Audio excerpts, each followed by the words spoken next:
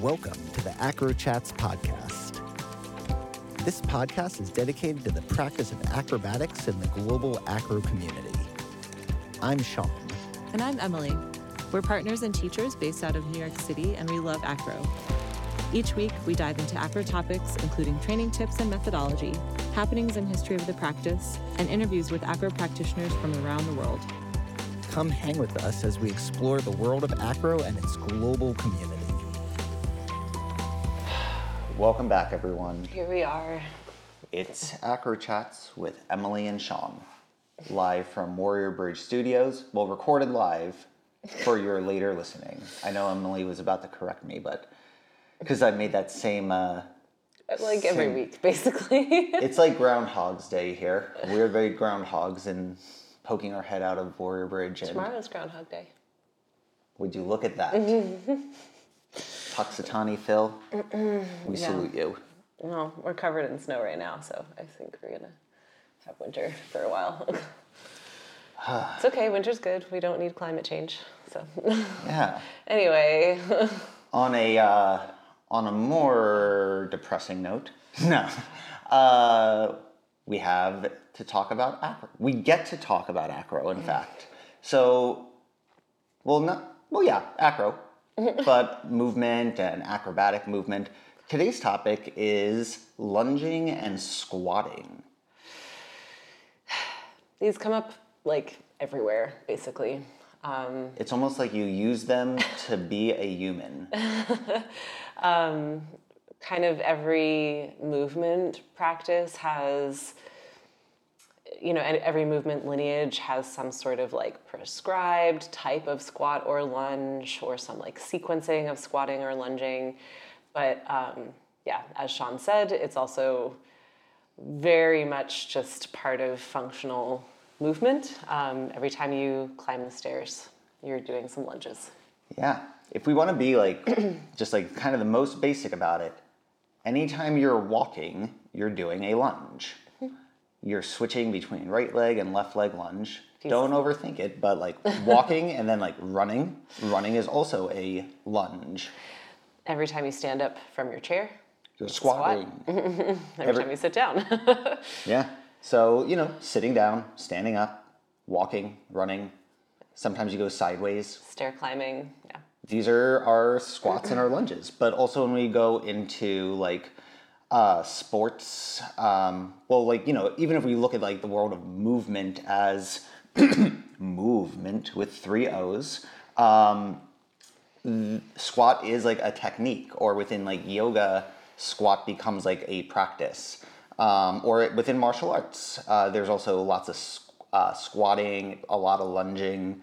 Also in lifting, powerlifting, it's there's a very specific way to do these things. Yeah, so you go into functional fitness training, lifting either dumbbells, they can be overhead or by your side. We had our whole conditioning for acro where we talked about different lifting variations, but lunging is a functional movement within holding something overhead because it adds stability. It's a slightly staggered squatting stance. So we would think about squatting generally being, you can have bilateral squats. So the 2-legged squat, and then you could have unilateral squats, a 1-legged squat. So we challenge our legs in kind of a down and up movement primarily. Yeah, I mean, if we want to sort of differentiate a lunge and a squat, a lunge is your 2 legs are doing different things, one of which is doing a squat, basically.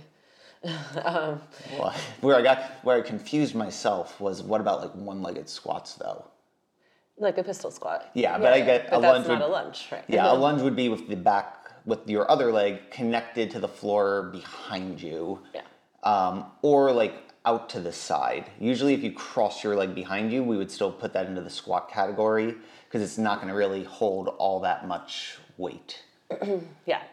But then even within squats, you can have a flat-footed squat or a heel-lifted squat. Emily, what would you say the common element of all squats is? No pressure. Squats.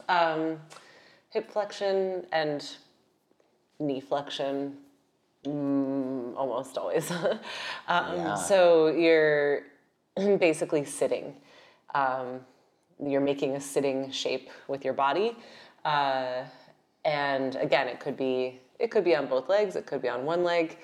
But that kind of directionality is what defines the squat. And then what defines the lunge is one leg is doing that and the other leg is doing something different, either behind or to the side.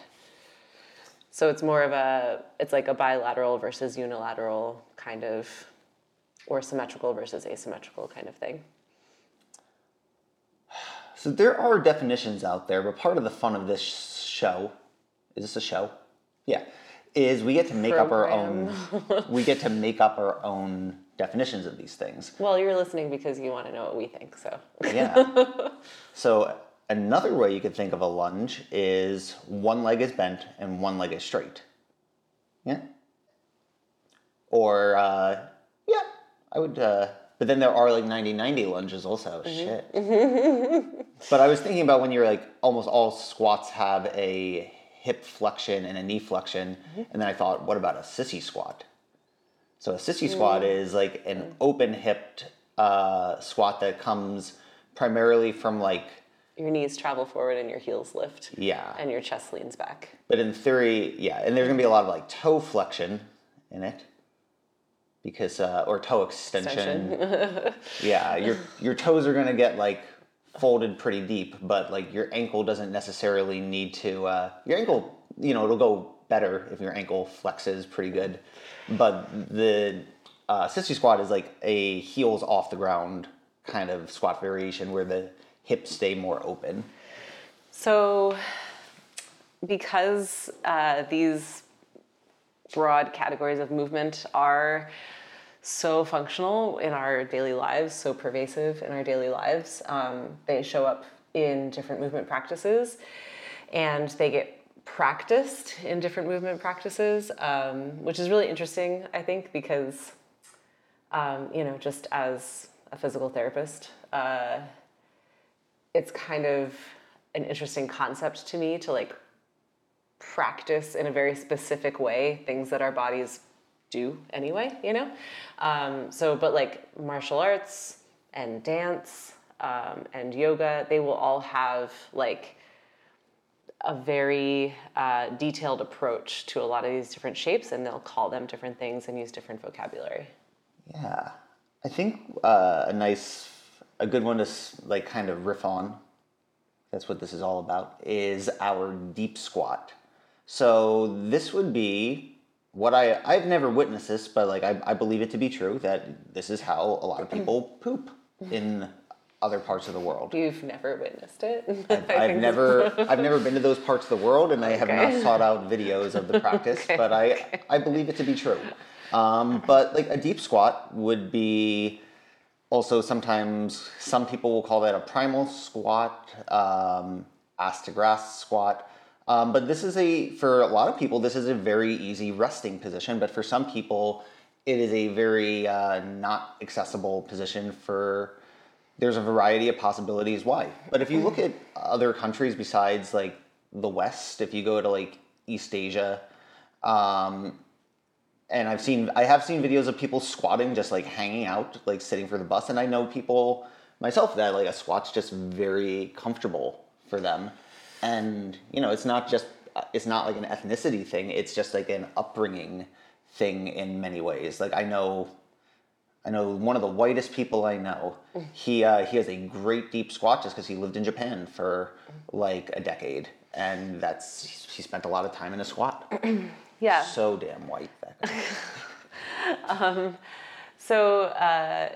But when it comes to sort of codifying it into like practices, in yoga, all of the warrior stances are lunges.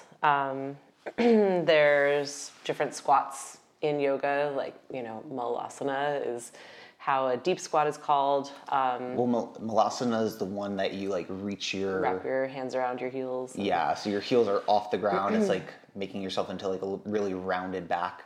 But it's like it's like the lowest of squats in a way. Forehead and heels on the ground. Is there, so, and then in dance, there's like all of the pliés basically are sort of different kinds of squats, but then some of them are in an asymmetrical stance. So that would be more like a lunge. So like fourth position is kind of a lunge in dance. And second position is kind of like horse stance in martial arts, so they kind of, there's a lot of crossover between all these different practices and how they describe them. Yeah, and it's interesting because there's not that many of these things. There's not that many positions that your legs can, there's kind of endless variation possible and like little tweaks that you can make to like make it a slightly different lunge. Is there but a like named position for like a second position or a horse stance in yoga? Sometimes people call it like a goddess pose. Oh, right, goddess squat. Yeah. But like, like modern yoga is, I'll say specifically like standing poses. Modern yoga is like very modern. It largely is like just like the last 100 years. There are certain like yoga poses that are like way older, like some of the arm balances, like the peacock pose or like the headstand. And like a lot of the seated lotus postures and like even like a lot of the crazier variations and like behind the head, those are kind of like old school type yoga poses from like a yoga you probably wouldn't want to practice. But a lot of like the more like poses like goddess or even like the warriors, those are much more modern. Yeah, you can go to a yoga class today and there's likely to be a shape that is in the sequence that someone added, within the last couple of years, basically. But they all are, everything is starting to influence each other also, so... Yeah, so yoga, I think, took a lot of these things from martial arts and from dance. So like martial arts, the lunge, like the warrior leg position, shows up in a whole bunch of different martial arts, specifically like kind of the Japanese and Chinese style martial arts. I'll just Korean, but that's also based off of the Japanese martial arts. But there's many East Asian martial arts that have the like walking stance, front stance, where it's a warrior pose. It's a lunge. If you think about it, like if you're gonna throw a punch or if you're setting up to like brace yourself or if you're preparing like a kick, if you're doing a symmetrical thing with both of your legs, you're less stable, right? Like you're more easily knocked over. So having a staggered stance, like one leg slightly forward, one leg slightly back, it just kind of sets you up to generate more torque or to be less easy to knock over. Yeah, it also hides some of those organs, makes you a narrower thing to strike. Yeah. But some martial arts are more squared off. Like boxing is a very tall, squared off martial art, but they still use that lunging motion in the punch. So like you can think of it's a rear hand punch. Your back heel winds up kind of lifting as your back leg internally rotates and hip extends. And that's kind of how you generate rotational power in a punch. But a front arm punch in a staggered stance would kind of be shifting the weight. Weight can still shift forward, but it's the rotation is the other direction. So it's kind of like the difference between a revolve twist and an open twist in a lunge. Yeah. So we'll get a little more technical here. Starting with the squat. The shape is hip flexion, knee flexion. So hip flexion means your thigh is coming towards your chest. Knee flexion means your knees are bending. And then the other really big factor is ankle dorsiflexion in a deep squat. So that means your shin is traveling forward over your toes. Yeah. And let's say for the sake of discussion for now, let's talk about like the symmetrical squat stance. Yeah. So when we think about like the ankle dorsiflexion part of it, it would be how far your shin, or potentially you could think of it as like your knee goes forward with your heel on the ground, would be kind of like how we would see how much dorsiflexion you have. So ideally, if you want to be able to do a deep squat, you're going to be able to have your heel on the ground, and your knee is going to be able to go several inches forward past your toes. And if you can't do that, then you'll be more limited in how low you'll be able to squat with your heels on the ground, which can be modified by just putting something underneath your heels, so you have a little bit of a aid to your squat, and that might do the whole trick and be fine for you. This is why people wear lifting shoes. So if some Olympic lifters wear shoes that have like a slight heel lift, which decreases the amount of ankle dorsiflexion required. But also, depending on what you're doing, your activity, you can lift your heels off the ground. And that might be a highly functional thing to do in that moment. So let's say one example I think of is like someone's going to land a kip up. Like the kind of like you think like kung fu movie, someone gets knocked on their back and they spring themselves back up to their feet like a badass. In that position, if you're able to land with your feet flat on the floor and bring your knees forward, you'll be able to kind of like peel yourself up into like a standing position. But another alternative might be if you don't have that ankle dorsiflexion, you use more of a sissy squat movement and you allow your heels to lift up and you pull yourself up. I mean, that's pretty extreme because the weight of the person is like laying back. So you need a lot of forward from the knees to pull you up. So I would say for most people, they're going to end up lifting their heels to finish standing in a kip up.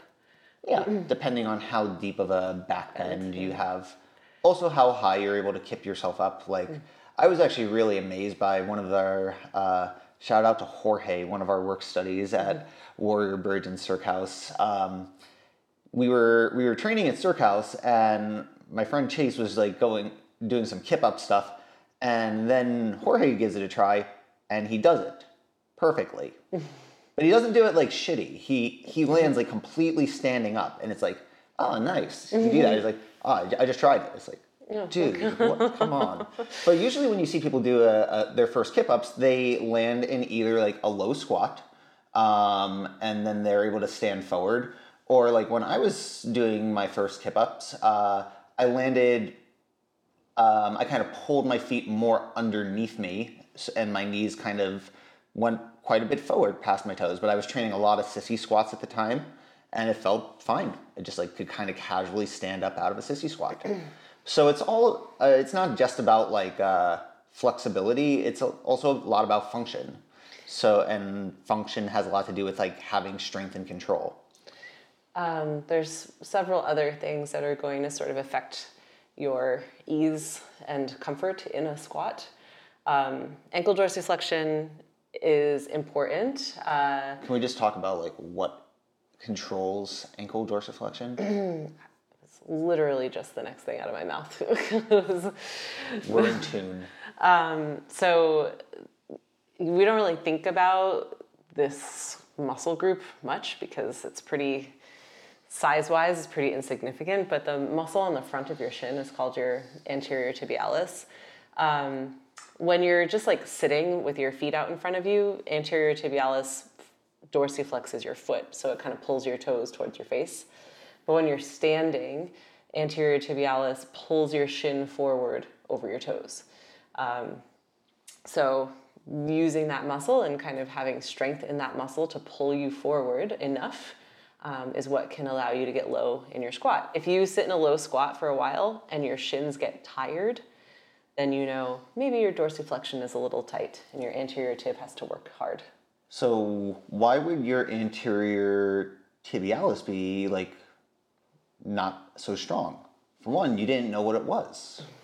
No, joking. So you might know what an anterior tibialis is, but I, until very recently, didn't really have like a really clear visual of how this muscle worked. Like I kind of knew where it generally was located, but you have your tibia, your shin bone, the more prominent one, and then just to the side of that, on the front, you have like a long muscle that is like the antagonist of your calf. So we think of the calves because they're like all big and muscly and they get tight when you walk around, but your anterior tib is like kind of the other side of it. And most people's anterior tibs aren't going to be as strong, like have a balanced amount of strength as their calves.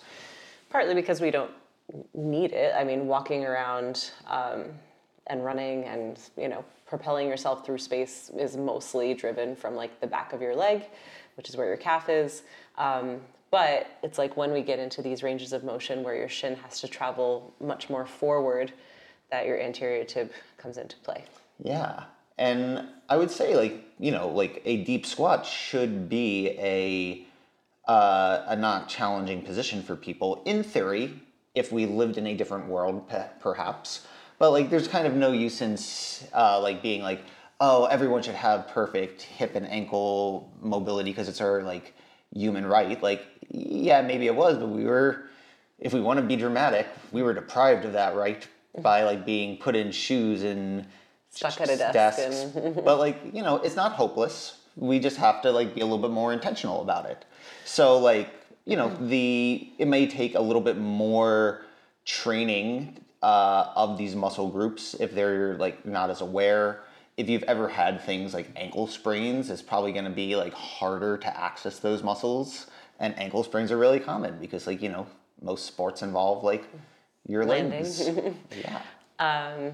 Yeah, so other things that come into play with squat is certainly being able to tolerate deep knee flexion. Sometimes that can be an issue for some people. Also, the more forward your knee goes, like the more deeply flexed we're getting. And hip flexion, so being able to bring your thigh towards your chest. And, then we start to get into like the real nitty gritty of like your femur length, for instance, your femur length relative to your trunk. And then whether you can keep your spine extended while your hip goes into flexion. So if you end up in a low squat where you're kind of like rounded over and you need to reach your arms forward to keep you there instead of sitting on your butt, there may be something going on with your hip flexion, femur length, spinal extension sort of complex. So one way you might think about it is these things don't usually, if there's like a problem with your squat, it probably doesn't occur in isolation. It's probably like happening kind of all the way up the chain. So you can think like there's kind of like spots in a squat that are kind of being stretched, and there's spots in a squat that are being shortened, or shortened and lengthened. So the things that are being shortened are your anterior tib, your hip flexors, and your hamstrings are all being shortened. I mean, hamstrings is like shortening on one end and lengthening on the other end. Yeah. Yeah. I mean, go more into it, Emily. Well, I mean, it kind of depends how you're doing your squat. If you're doing like a lifting style, like a weightlifting style squat where you're really trying to keep a little bit of anterior pelvic tilt and you're not dropping to the bottom, the proximal portion of your hamstring, the part that attaches to your pelvis, is lengthening. But then your knees are flexing, your knees are bending, so that end of the hamstring is shortening. Yeah, so, a way you might think about it is your hamstrings can do both knee flexion and hip extension. So they can like bend your knee, and they can do kind of a similar thing to your butt or your glutes and extend your hip and bring your leg behind you. So in a squat, your hamstrings have to do the part that pulls your butt close to your foot if your foot's on the floor. And then the other part has to allow itself to lengthen, otherwise it's not going to let your butt sit down. Right. So bodies are complicated. Moral of the story, bodies are complicated. The other thing is, depending on what kind of squat you're doing, your adductor length may come into play. So especially if you're doing like a wider stance, second position, goddess squat, horse stance, your ability to get your knees wide can be affected by your adductors. Yeah.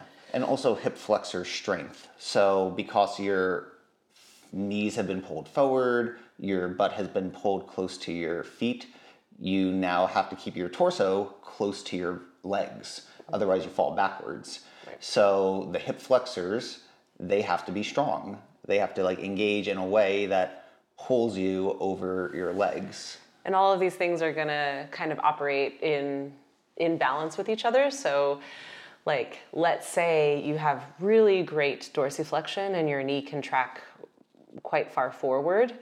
That means your femur or your thigh doesn't have to come as close to you at the bottom of your squat, right? So you don't really need as much hip flexion. You don't have to work as hard to keep your torso upright because your ankles just are super bendy.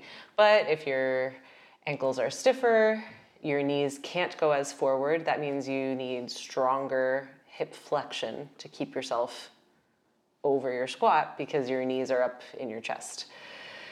And femur length also, changes the balance of this, and your torso length versus your legs. And then also, are you holding weight on the front of your torso versus on the back of your torso?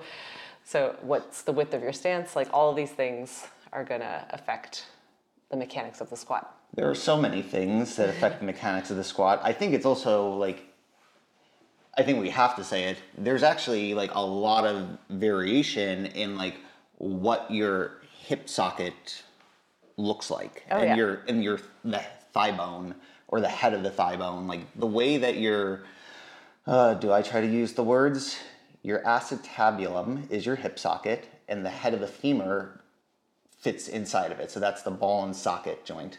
But the ball is at the end of like a little short section that becomes the main thigh bone, then branches down and becomes the main thigh bone. How'd I do, Emily? Pretty good. We have a femoral neck. Femoral neck, shit, that's what it's So called. the head of the femur, the neck of the femur, and then the length of the femur, which is like the long thigh bone. But it turns a little corner there at the neck of the femur. And the way that it articulates into your pelvis from person to person can be super different. And Can you give an example of? some people's hip socket, the acetabulum, will face more anteriorly, kind of more towards the front of the body. And some people, the hip socket is going to face more laterally, like towards the sides of the body. So a way this might manifest is if someone's just naturally, if you tell them to squat down, they just put their feet together and they like drop down and their knees are together and their body is like leaned forward over their legs. That probably means that their body kind of like is inclined to that. And that might be an example of like a hip socket and a hip and a thigh bone that kind of orient you just naturally when you go downwards in that shape.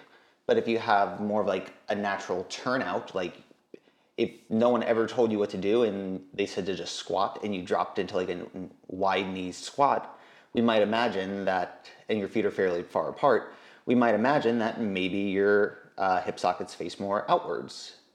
Yeah, and it'll also be affected by like what movement background you have, what you grew up doing.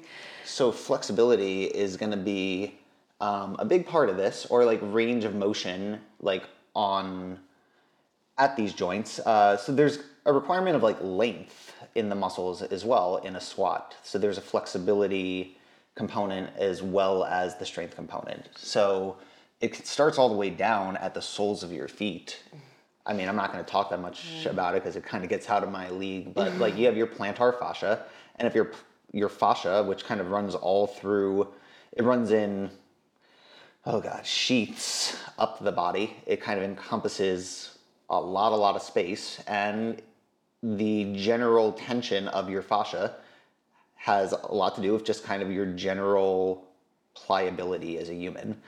But we can think the calf muscles need to lengthen, because if they are overly tight, the ankle can't dorsiflex, the knee can't go forward. We can think the quads have to have some mobility. Like if you can't bring your feet close to your butt because your quad wants to extend your knee, it's gonna make it harder on your other stuff, your hamstrings. Proximal, distal hamstring. Well, the interesting thing is actually in a squat, pretty much every large muscle group is lengthening on one end and shortening on the other end. So like you need distal calf lengthening, proximal calf shortening for your knee flexion, distal hamstring shortening, proximal hamstring lengthening, proximal quad shortening, distal quad lengthening. So basically in a squat, everything is working eccentrically, concentrically in one direction and eccentrically in the other direction. So being able to handle that, especially if you're going to add load, like if you're going to lift a weight or a person, I would say you got to take care of the baseline mobility first. Yeah, and the biggest place I see the deep squat mobility affected is the ankles. If you can bring your knee forward past your toes in a significant way, that's how you get people that can sit very comfortably in a squat. Now, like these things are all related, so if you don't have strong knee flexion or strong hip flexion, you're probably not going to have very good ankle dorsiflexion. Yeah, the other thing that applies a lot in like standing acro. It's especially if like there's a big height difference between the base and the flyer, like the base being able to get low enough to get under a flyer to lift can be kind of challenging, and it's certainly one of the harder things that bases have to do, I think, in standing acro. It also comes up in L-basing, squat mobility issues. One of the things we see really commonly is if we ask a base to do a press, so if we ask them to bend their knees with the flyer on their feet, some people's natural inclination is for the knees to kind of like stay in the center and be narrow. And that may just be unfamiliarity, but it may also be like you don't naturally think of sending your knees wide because of how your hips are shaped or because of your flexibility. Yeah. And yeah, I'll just go with yeah on that one. So let's talk a little bit about lunges and a little bit about the anatomy of the lunge. So the front leg in a lunge can kind of play the broad spectrum of different types of squats. So you can think like a 90-90 lunge, the best example of this would be kind of like a split squat. It's in the name, but a split squat is a lunge where you're going to primarily focus on the front leg being in a deep squat position. I think a lot of people actually don't consider the front leg in the lunge being like a limiting factor, but essentially it has to do all the things that a squat has to do. So your knees need to be able to, your ankle needs to be able to like dorsiflex to allow your shin to travel forward, depending on how long so this is one of the big variations in a lunge is how far apart do you set your legs. And that's also a big variation in a squat, but we'll maybe go back to that. But we can think like a split squat would be trying to like find that deep ankle dorsiflexion, deep knee flexion, and also to some degree hip flexion. In the front leg. In the front leg. Now, if you're having your body upright, you're gonna be kind of primarily training the ankle and the knee. And I mean, also training the hip, but not in that deepest of range. So as we get longer in the lunge, the other thing that's like the big difference from a squat is your back hip is extending. So, you could have your back leg sort of close, and if you're doing the exercise called a split squat, your back foot could be elevated on something. So it's essentially just your front leg doing a half a squat. Or you start to reach the back leg farther back, and now we're getting the back leg in hip extension, knee extension. And whether the heel is off the ground or not is, a question of the variation you're doing. Yeah, so if you think about a 90-90 lunge, so the front knee at a 90-degree angle, back knee at a 90-degree angle. On the floor. On the floor. Mm-hmm. And the torso is vertical. then you would be kind of in like a neutral angle of hip extension, a neutral hip angle.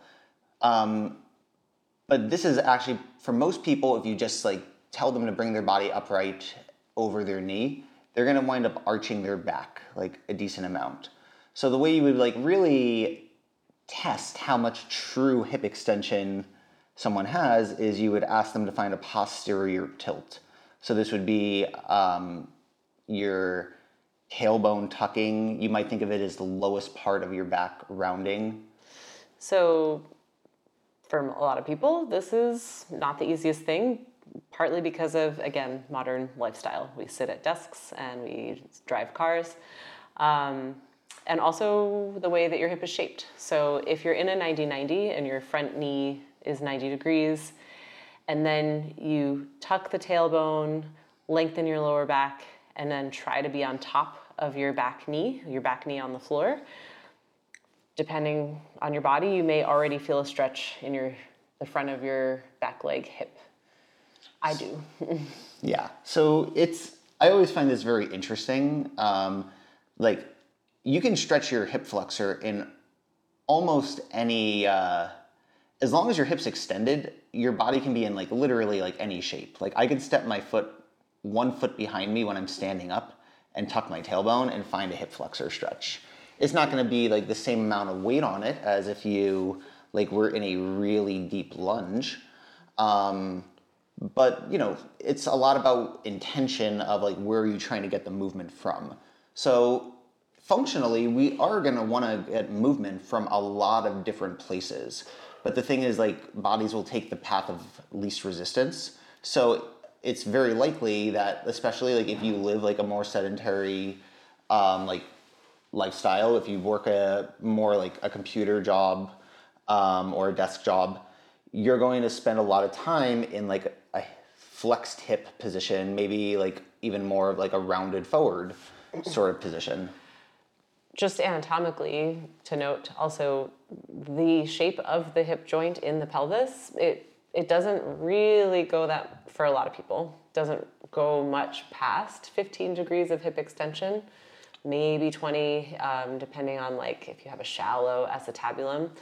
But what that means is in a very low, deep lunge, if the leg is really far behind you, the back leg is really far behind you, and you get that 15 or 20 degrees of hip extension, where is the rest coming from? And it's lumbar extension. Lumbar extension is much easier for people to access than hip extension.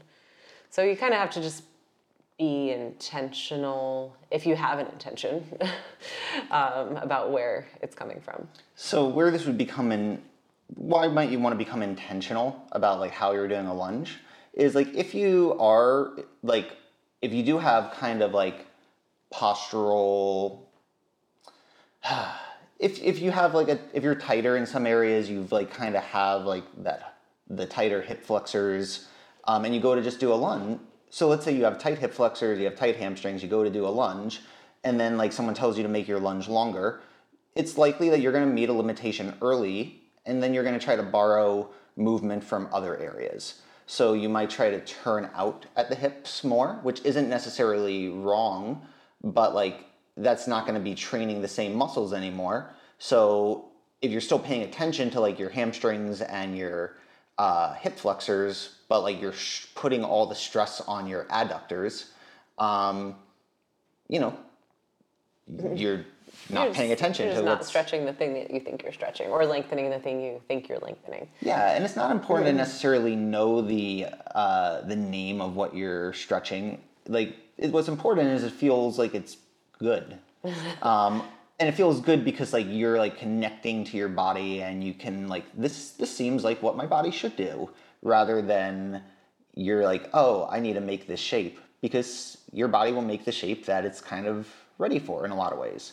I mean, I've had the experience of training lunges in like a back bending practice, and it's like, oh, this is part of my back bending practice. I have to do a lunge, and yeah, sure enough, I do feel my back and that's okay because it's a back bending practice, right?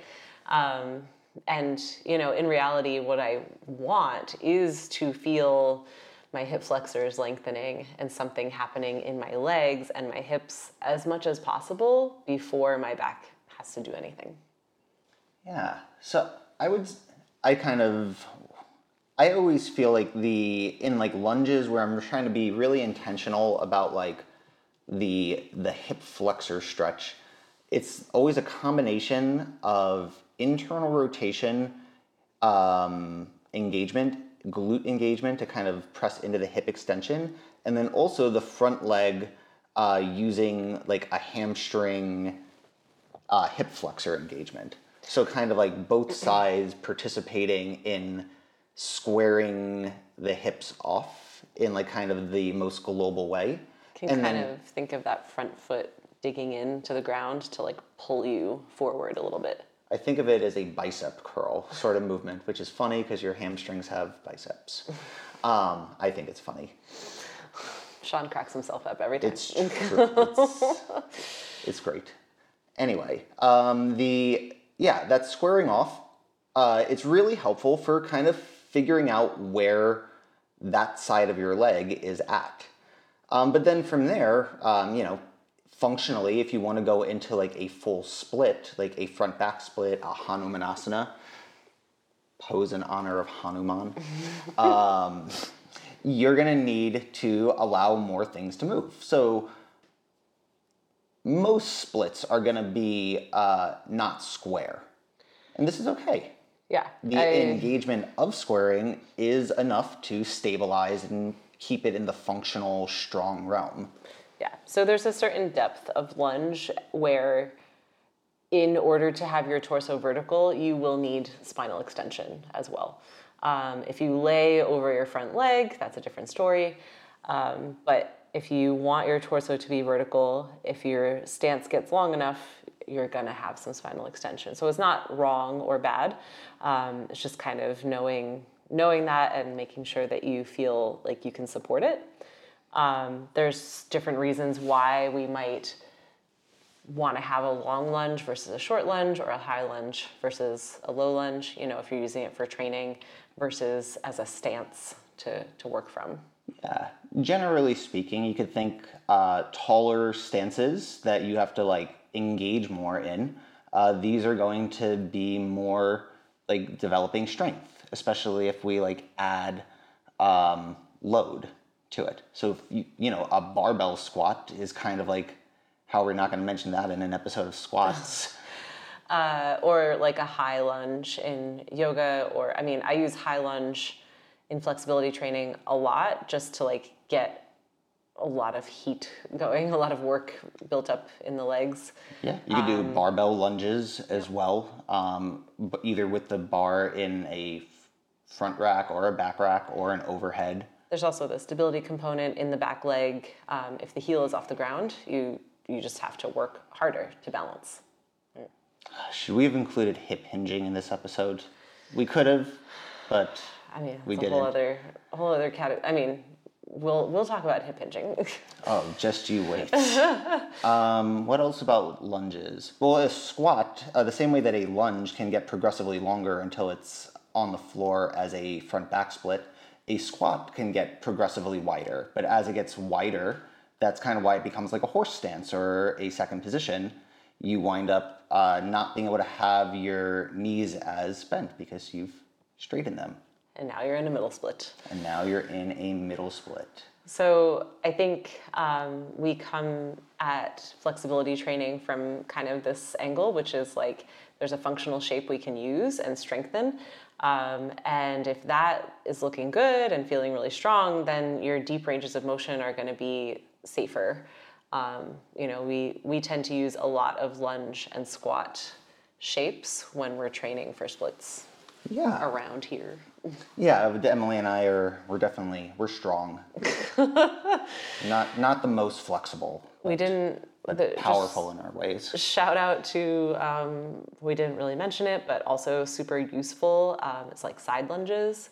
So that's your torso facing one direction, and like you can start in like a horse stance, but then you straighten one side and bend the other. Yeah, or this could be like we didn't talk about in the hip hinge, well, the hip hinge plus the lunge, the asymmetry, the front backness of a lunge plus a hip hinge becomes this whole like half split pyramid fold sort of category. I just felt like we needed Parsvatanasana. There, we said one more. Cossack squat. So all of these, like literally you can put your feet anywhere on the floor and have a combination of like bending or straightening your knees and have Flexion, extension of the hip joint. and have the torso at different angles to work different structures. So there's lots of different ways to do it. But there is also kind of a finite number. So you don't need to do every single lunge every single day, every single squat every single day. Work your dragon squats, work your Cossack squats, work your...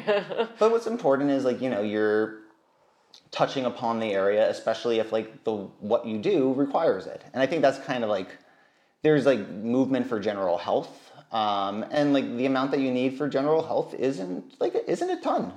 You should move. I would say in this area of lunge and squat, you should be able to get up and down from the floor with some ease and control. And that's it's actually a measure in the medical field of kind of longevity and function, is how much assistance, how many points of contact do you need to get up and down from the floor? Yeah, so if you can get up and down from the floor with no hands, that is great. I'd also say being able to get up and down off the floor with power is a really good marker of athleticism. Even just rolling forward and backwards, and being able to get up through a squat is really valuable. But if you set larger goals, if you want to do things like splits, if you want to do acrobatic things and flips, these kind of require you to move through lunging and squatting shapes. So you're going to probably want to develop those. Otherwise, when you meet hard things in those practices, you won't be as prepared for them. And I think also being as specific as possible. So it's one thing to train a shape in a static way, but if you need to tumble, you need some plyometrics, you need some explosivity in that. So do your jump squats, do your lunge switches, or start pushing some weight in those shapes. Yeah. Final notes on how do you implement this information. I always think it's important when you take on a whole lot of new information that you don't let it be overwhelming, and you don't let it make you practice less than you already were. Because sometimes if you confuse yourself about what should I be practicing, it becomes analysis paralysis. Nice. So doing a little bit of something and being satisfied is a really good practice. If you add a tiny bit of new practice into what you're doing, it's completely fine to do that, and then let it simmer. Go back to your practice and recover and see how it lands and see how it progresses. If you need help, the good news is now there's so much information out there because of over the last 20 years, 10 years, I would say even more so, squatting became popular again. And now and now way more people care about squatting because of things like CrossFit and Ido Portal methods and the whole movement community, functional movement, primal movement sort of things have become just really popular, and people have kind of moved away from aesthetic fitness as much and moved more into I want to be able to do cool things with their bodies. Mm-hmm. So it's a great time to be a squatter. We didn't even go into You could hit us up if you have any questions about it.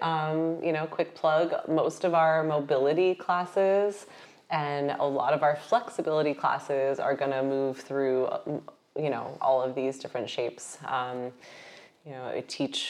We teach splits, so there's always going to be some lunges and squatting in the splits classes. Our morning mobility class, our full body mobility, we try to touch on it, a little bit every day. So. Yeah, and if you're And I actually do think this is really big for your squat flexibility and lunge flexibility, especially if you're newer to the practice or you don't currently practice. Just attending a led practice, whether it's in person or online, is really great because, like, if you're new to this, you're probably not used to pacing yourself through constant movement. So even though you might know the exercises, like, you're probably gonna kind of, it's possible that you just might kind of hit spots where you don't know what to do next, or you forget what you should be doing next. So being led through a group class is a great way to just kind of stay accountable. Not that I have any vested interest in group classes. So thank you for joining for another episode of the Acro Chats Extravaganza podcast. Well, that's how we're ending it, damn. Anyway, if you're ever in New York City... Okay. Trash it. Come visit us. Come visit us in New York. We're going to do a festival, April 8th to 10th. Hopefully we don't change the date. We'll put it in the show notes, Nicole, if we do. Shout out McHall for doing production and show notes here. Unsung hero of Acro Chats. Yeah, and we'll talk to you next week.